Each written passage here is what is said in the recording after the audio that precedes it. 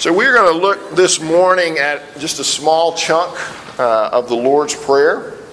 You can find the text we're going to use in your bulletin, taken from Matthew 6, verses 5 through 13. Last Sunday, Coleman Woody, who's our youth intern here, preached his first sermon and did a great job. I liked it so much I'm going to steal one of his illustrations. I steal from Coleman and Tim Keller. But last week he told the story of a young girl who was never allowed to go to Disney World by the family that she was a part of. And it was always blamed on her behavior. And then one day she was adopted into a new family. And it looked like her behavior was once again going to be so bad that she was not going to be allowed to go. But her father finally tells her, "No, I'm going to take you anyway because I'm your father." And she finally saw it, as she put it, I get to go not because of my behavior, but because I'm yours. But because I'm yours. And that's such a beautiful illustration and picture, I think, of the doctrine of adoption. That we are brought into the family of God not because of our behavior, but because God has made us His through the work of His Son on the cross. And what I want us to do together this morning is to take that idea of adoption, this idea that we are now children of God, and think about how that might apply to the way that we pray. Well, what does one have to do with the other? How does knowing that I'm a child of the Father influence the way that I pray? Paul Miller, in his book, The Praying Life, says to imagine a situation where you walk in and you're going to a prayer therapist to work on your prayer life. And the prayer therapist starts by saying, let's talk about your relationship with your Heavenly Father. And so you begin to rattle off facts about adoption and the idea that you are now God's child and all these sorts of things. And the prayer therapist looks at you and says, well, that's good. You've done a good idea of describing this doctrine of adoption. Now tell me what it's like to be with your Father, with your Heavenly Father. What's it like for you to talk to Him? And you say, well, it's kind of hard, honestly. It's kind of hard to be in my Father's presence because my mind wanders and I'm not always sure what to say. And I start wondering if my prayers really make any difference. And is God really there anyway? And then I feel guilty about all this and guilty about my inability and guilty about my doubts. And I just give up and don't pray. And the therapist looks at you and he kind of cuts to the chase and he says, your relationship with your Heavenly Father is dysfunctional. Here's the underlying problem. I'll just tell you right now. Your relationship, the reason you're struggling with prayer is that your relationship with your Heavenly Father is dysfunctional. And so what I want us to do this morning as we look at this text is to think about a couple of reasons that our relationship with our Heavenly Father might be dysfunctional, and then think about how understanding God as our Father might transform that. So let's look at this text together. Matthew chapter 6, beginning in verse 5. And when you pray, you must not be like the hypocrites, for they love to stand and pray in the synagogues and at the street corners, that they may be seen by others. Truly I say to you, they have received their reward. But when you pray, go into your room and shut the door and pray to your Father who is in secret, and your Father who sees in secret will reward you. And when you pray, do not heap up empty phrases as the Gentiles do, for they think that they will be heard for their many words. Do not be like them, for your Father knows what you need before you ask Him. Pray then like this: Our Father in heaven, hallowed be your name. Your kingdom come. Your will be done on earth as it is in heaven. Give us this day our daily bread, and forgive us our debts, as we also have forgiven our debtors. And lead us not into temptation, but deliver us from evil. Would you pray with me? Father, we do come to you as our Father, praying that you might help us now, praying that you might help me to speak clearly, praying, Father, that you might help us to give attention to the proclamation of your word and that you might work in our hearts. Praying, Father, that you would work in all of us so that we might know better exactly what we have when we claim that we have you as our Father. And I pray that knowing that would impact everything, including the way we pray. We pray in Jesus' name. Amen. So, 3 things about this. I want to look at dysfunctional prayer, the transformation of prayer, and then what that transformed prayer looks like. So first of all, dysfunctional prayer. Dysfunctional prayer. This past Thursday, I had to speak publicly 3 different times. The first time was at 6 o'clock in the morning at a men's Bible study, which is fine. That's very comfortable, other than the fact that I'm still kind of half asleep. The third time was at our strategic planning meeting that night, which is fine. That's comfortable. It's with some of you who I know very well, and I'm comfortable in that environment. The time in between, I had to speak at our presbytery, which is a gathering of all the pastors and elders from Presbyterian churches in the upstate of South Carolina, and I had to give a report on the floor, and that felt very uncomfortable. One is because it's very formal there, and we use Robert's Rules of Order, and I'm just that's just not me. But are you surprised by that? But the other is, I don't know the people in that room as well. Some of them I'm very close to, but some of them I'm like, I kind of know that's that guy that's at that church over there. And you're up there and you can kind of sense this, or you kind of expect that I'm going to be evaluated. And somebody's going to ask me something that I don't know the answer to, or somebody's going to be critical of something I'm going to say. And when you're in that situation, it completely changes how you feel about what you're saying. It completely changes how you feel about the conversation you might be having. If you can think about just having that in a personal conversation, how different it is when it's with somebody you know and you love and with somebody that's a complete stranger. Or if it's with somebody that you know that no matter what comes out of my mouth, they might correct me, but they're not going to reject me. They're going to love me and they're going to accept me. As opposed to going into a conversation where you're fearful that you're going to be judged, that you're fearful that you're going to be rejected. And so you're thinking, I've got to sell myself to this person. Or I may even have to manipulate them to get them to do what I want them to do. That kind of dynamic can play out in our prayers as well. It can play out in how we approach God. In verse 5 here, Jesus tells us not to be like the hypocrites when we pray. He says, "For they love to stand and pray in the synagogues and at the street corners, that they may be seen by others." This is somebody who what? He wants to be seen as a man of prayer. He finds his identity in other people seeing how holy and how put together he is religiously. And they see that, and he gets credit for that, and so he feels good about himself.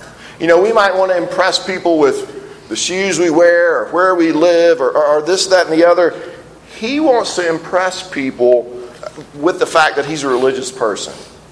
That's his identity. That's how he wants to impress people. And so he's doing acts of righteousness. He's doing his prayers to be seen by other people. And the problem is not that he's praying. The problem isn't so much that he's praying in public, although we'll come back to that. The problem is his motivation. Why is he praying? He's praying to be seen by others and thought well of by them. If he had Instagram, he would post his different devotional sites all through the day. That's, I'm praying here, I'm praying here, I'm praying here. He wants to be known as a man of prayer. Now, I think this guy's kind of easy to write off, honestly, unless you're like in professional ministry, and then it's an occupational hazard that you pray for other people to hear. But I think for many of us, it's very easy to write this guy off, because you might be thinking, I barely have time to pray in private, much less stand up and pray in public. So this really isn't an issue for me. But let me ask you, do you ever find yourself kind of dropping to people how much time you spent in private prayer? Do you want people to know that you've been having your devotions and the length of your devotions? Or, let me flip this thing completely around. If you're called on to pray in public, how badly does that freak you out?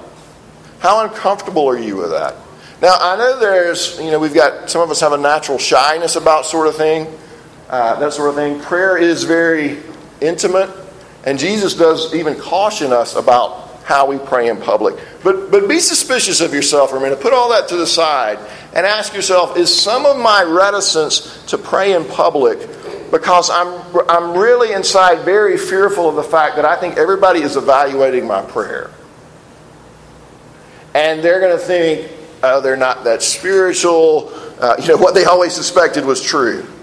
And now they see that I'm not eloquent. I don't have this Christianity stuff. I don't know the right words. And so ask yourself, when you are asked to pray in public, and when you have that opportunity to pray in public, who's your audience? Who's your audience? Are you praying to God, or are you praying to the people around you? See, it's not just this guy that has this problem. We have this problem of praying as performance as time as well. The real problem here, though, he's praying to be seen by men. Why is he praying to be seen by men? Because that's where he's finding his identity. He's concerned with what other people think about him. And we're like that as well. But why is he so concerned about this? Why is this the thing? What's he trying to do? What's missing in his life? Let's go a little bit deeper. What's driving his prayers? He I think, is obsessed with impressing others because he doesn't know the love and acceptance of his Father. A Father who welcomes him. A Father who loves him. A Father who delights that he simply comes into his presence and prays. If you counted verses 1 through 18, the number of times God is referred to as Father in these verses is 10 times. 10 times God is referred to as Father. But this man, it's obvious, does not know God in that way. He doesn't think of God as a Father who loves him and accepts him. He's not secure in his relationship with his Father. And so his prayers become one more vehicle to impress God and to impress other people. What happens when that's the case? Prayers are performance. Public prayers become an opportunity to impress or an opportunity to fail to impress. Private prayers become these things that we do because, man, I got to get God to be pleased with me. And so they become this thing we do out of a have to instead of doing out of a want to. I guess I better pray. And so it becomes one more thing on our spiritual checklist. And there's no life in that. And eventually you just give up and you quit. And then you've got this vague sense of guilt that you've quit. And so, well, maybe I guess I'll start over again. And you're stuck in this cycle. Well, there's a second person in this text who has a dysfunctional prayer life also. In verse 7, we find a Gentile who babbles, it says, and thinks that he's going to be heard because of his many words. He thinks he can force God's hand simply through the repetition of certain phrases. Think of Hail Mary, saying those over and over. Or Buddhist prayer wheels. Just something you do repetitively in order to somehow get God's attention. Or you may even say, well, you know what? If I just spend enough time in prayer. I've only been praying 5 minutes. If I can bump that up to 10 minutes. Or if I can bump that up to 25 minutes. Then God's finally going to pay attention to my prayers. And then I'm going to see some things start to happen. Now, you may be thinking, well, wait, doesn't God want me to spend time in prayer? Wouldn't 30 minutes in prayer every day be a good thing? Listen to what Martin Lloyd-Jones said. Great saints have always spent much time in prayer and in the presence of God. Therefore, we tend to think that the way to be a saint is to spend much time in prayer and in the presence of God. But the important point about the great saint is not that he spent much time in prayer. He did not keep his eye on the clock. He knew he was in the presence of God. He entered into eternity, as it were. Prayer was his life. He could not live without it. He was not concerned about remembering the length of time. And so his focus was not on the clock, but his focus was on the God into whose presence he was entering. But why does the Gentile or the pagan here pray in this way? Again, his theology is working itself out in practice. Maybe, we don't know, maybe he sees God as this cosmic force he's got to manipulate. Maybe he thinks he's got to come up with the right incantation to force God's hand. If he just says the right words and the secret door is going to be opened. Maybe if I say, please God, let my team win 50 times, then he will magically finally let them win. Maybe this person thinks God really doesn't know what's going on. Like he's not aware, and somehow he's got to repeat himself until God hears him. So what's the underlying problem here? Again, the dysfunction is that he doesn't know God as his Father. He doesn't know God as his Father. And so he's anxious, and he doesn't trust him. And he thinks he has to force God's hand to get him to do what needs to be done. This dysfunctional prayer flows out of a heart that doesn't know God as a loving and wise and caring Father. So then, how can that be transformed? How can that be changed in our lives? Because I know we all feel like that. How can our prayers be transformed? It's by growing in this knowledge of God as my Father. By growing in this knowledge that God is my Father, that this is the God that I relate to. Well, how can I know God as Father? Isn't God everybody's Father? Aren't we all God's children? The Bible's actually very careful in applying that term, children of God, only to those who are believers in Jesus Christ. Because the picture is one of us actually being outside of the family of God and then drawn into the family of God through the work of Jesus on our behalf. John 1:12 tells us that all who receive Jesus are given the right to become children of God. So the idea of being a son of God, a daughter of God, a child of God is just another way of looking at the salvation that we have in Christ. That through faith in Christ, we have now been forgiven and adopted into the family of God, and we are his children. We are children of the King. So what? Right? So how can this help me with my prayer? Why should this transform my prayer life? I think if you start here, if you look at the Bible, the people who were called children of God, they weren't always that, were they? Because before we were children of God, we were actually children of wrath. That we are under God's wrath and curse. And why are we now children of God with a right to all the blessings that come with that? Is it because of our behavior? Is it because of something we've done so well? No, it's because of what God has done for us in Christ. We have received that by faith and been drawn into the very family of God. 1 John 3:1, see what kind of love the Father has given to us, that we should be called the children of God. So today when we think about adoption, we normally think about adopting a young child, right? Or an infant. In the ancient world, people without children would look to adopt a young adult who they felt was worthy to carry on the family name. And so they were very picky about who they adopted. You know, if we were doing something like that today, I mean, can you imagine the process involved in that? We'd want to see all your grades and your transcripts, and we'd want to have your passwords for your social media for the last 15 years and see all your internet browsing history, and we want a few references, and just to see if, okay, now you're worthy to carry on the family name. But what Scripture tells us is that God takes people who are spiritually bankrupt, who have posted horrible things on their social media feeds, who are petrified of you seeing their internet browsing history, and he takes these people and he makes them his children.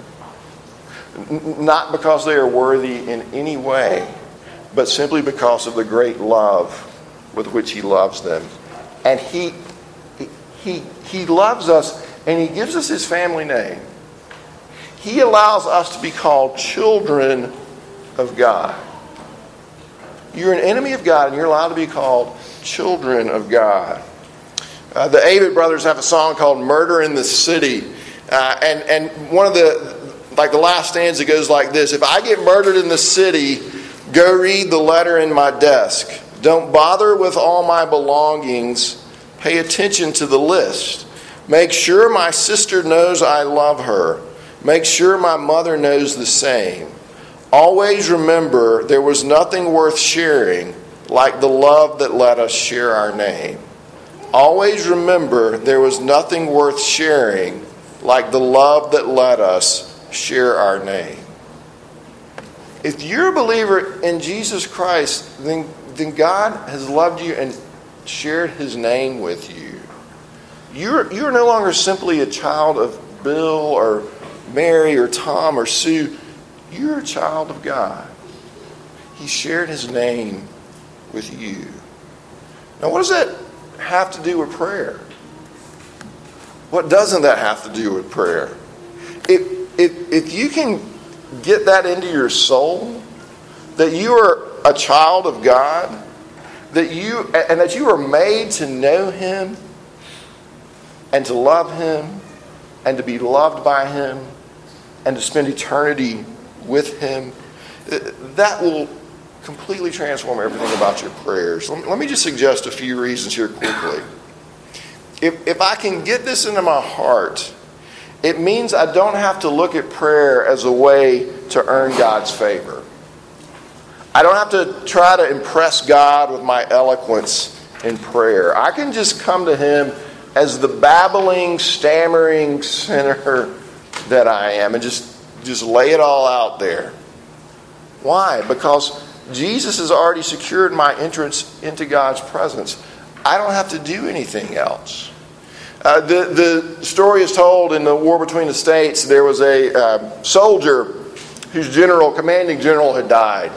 And he wanted to go to the visitation, but he was too late to get in, and they were barring everybody from getting in. And he had lost like part of an arm in the war, and so he comes to the guy at the gate and he says, by the stub of my right arm, I demand to go in and see and do visitation to see my general one last time. And the guy at the gate says, all right, you can come in. It was by his wounds that he was allowed to go in.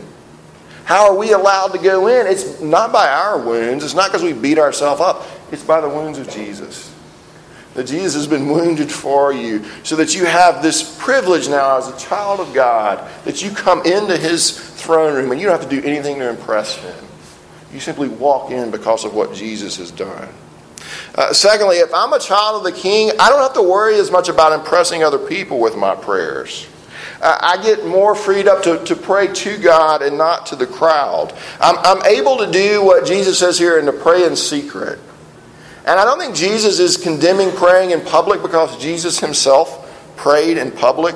And he's not prohibiting praying in groups because he says to pray our Father, meaning we pray with other people. But if we can know that we already have the Father's smile, even before we start to pray, we can pray with a mindset not of what will people think, not with I've got to bribe God with my good works, but we can just shut the door to all that, even if there's 1,000 people around, and pray to our Father, because we know no matter what everybody else may be thinking, we have his smile. Thirdly, if God is my Father, I can begin to view prayer less as a time when I drop my shopping list off with God and more of a time simply to draw near to my Father, to come near to him. I sometimes I think we think about prayer like this. It's like we've got this list, and it's like our letter to Santa, and we're like, here God, here's my letter to Santa. I want you to take care of all of this. Amen. But what Jesus is showing us here is, hey, look, God already knows all that. It doesn't mean he doesn't want you to tell him about it. But what he's really getting at as you come into his presence is just that you come into his presence. And so you're not mailing the list into Santa and hoping he's going to grant your wishes. You're bringing the list into the throne room and sitting in the lap of the King and reading the list to him. And he may answer those prayers. But I think perhaps the biggest benefit we're getting out of that is that we are in his presence. That we are in the presence of the King. Terry Johnson has this quote where he says, I had begun my adult prayer pilgrimage with what I might call a prayer list approach, repeating lists of objectives to God in the hope of good results. On the other end of this pilgrimage, I began to see that prayer is primarily drawing near to God. What am I doing in prayer? I am consciously moving into the presence of God. Prayer was evolving in my thinking from being primarily about request to being primarily about fellowship. Prayer is a time when I draw near to God to contemplate His greatness, search my soul, confess my sin, and plead for help. Prayer for me is becoming increasingly personal, relational, and indispensable. Moreover, it was also moving from being a discipline to be maintained with difficulty to being a privilege to be guarded jealously. A privilege to be guarded jealously. Prayer is that time when we are allowed to come like a little child and crawl into the lap of our Father and be reminded that He loves us. A fourth thing, knowing that our Father is a loving God who desires to bless us, that should make us eager to pray. I remember when my kids were a lot younger, I would come home from work in the afternoon, and they would all come running out of the house to greet me. You guys know how that is when your kids are younger than they're older and they just text you or something. But they come running out of the house to greet you because they were so excited that you were home. And they loved to see you, and you loved to see them as well. They loved it, and I loved it. When you pray, that's what you're doing with your Father. And you ought to love it because He loves it. He loves for you to come to Him. So be eager to pray. And then lastly, knowing this should make us confident. Should make us confident when we pray. We're not praying to just this force who doesn't know or care about our needs. He knows what we need better than we know what we need. We're not praying to somebody without the power to answer our prayers. We're praying to our Father who is in heaven, who is the powerful King of the universe. When we pray, we're not praying to a Father who is unwilling to answer our prayers, because our Father delights in giving good gifts to His children. He gave us His Son. And so we can expect that with this, He will give us all things. Our Father, Jesus says, will see what is done in secret and will reward us. He'll bless us with His fellowship. He'll bless us with answered prayers. He'll bless us with changing us as we draw near to Him. And so we should pray with great expectation of what God will do. Pray with confidence. One last quote, Martin Lloyd-Jones. I must get rid of this thought that God is standing between me and my desires and that which is best for me. God is much more ready to give than I am to receive. The blessings that are stored at the right hand of God for God's children. Come as a child. Come to your Father. Come eagerly. Come confidently. This is how we live out and maintain our relationship with our Father. We are not physically with Him. Well, when we get to that everlasting life part that we talked about, we will be physically with Him. But for now, how do we commune with Him? We commune with Him as He speaks to us in the Word and as we respond to Him in prayer. So take advantage of that. Emma is going to college this fall. And when she goes to college, we're just going to quit talking to her. We're just going to cut her off and have no more relations. Bye. Goodbye. This is your goodbye. No, of course we're not going to do that. We're not going to be physically present with her. But we're going to FaceTime her. We're going to call her. We're going to text her. We might try to figure out how to write a letter. We'll do all of these things to maintain communication with her. We want to maintain this fellowship and communication relationship with our Father. We do that in prayer. So take advantage of that. Let me pray for us. Father, would you help us to see prayer in this way? We confess that it is hard for us, and we do struggle with it. And yet, here's the amazing news that you want us to come anyway, and to come messy, and to come muttering, and to come with our sin, and to come not knowing what to say, and to come distracted. But you want us to come, because in coming we draw into your presence, and we're near to you. And you'd love for us to do that because you love us and want to bless us with your presence. Help us to see that and to believe that and to know even how to begin to practice it. We ask it in Jesus' name. Amen.